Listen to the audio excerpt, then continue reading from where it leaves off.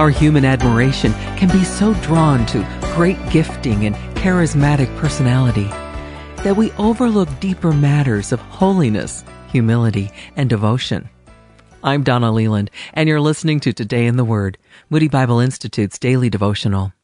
When God instructed Samuel to go to the house of Jesse and appoint a new king from among his sons, God was doing a new work. Samuel's initial response was fear. If Saul hears about it, he will kill me. Notice that God didn't rebuke Samuel for wavering.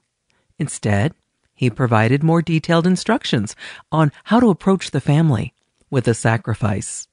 Then Samuel obeyed. At Jesse's home, Eliab was the oldest and the first son to appear. Impressed by his physical appearance, Samuel felt certain that he was God's choice. But God rejected Eliab. Today in the Word, we find out why in 1 Samuel 16:7. People look at the outward appearance, but the Lord looks at the heart. One by one, Jesse's other sons came to Samuel, and the Lord rejected each one. Then Samuel asked, "Are these all the sons you have?" "There is still the youngest," Jesse answered. "He's tending the sheep." Clearly, even David's dad didn't expect him to be chosen.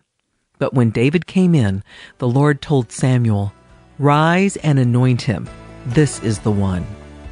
God alone is the judge of who he wants to do his will, and his criteria often doesn't match our own. Ask God to help you see people as he sees them.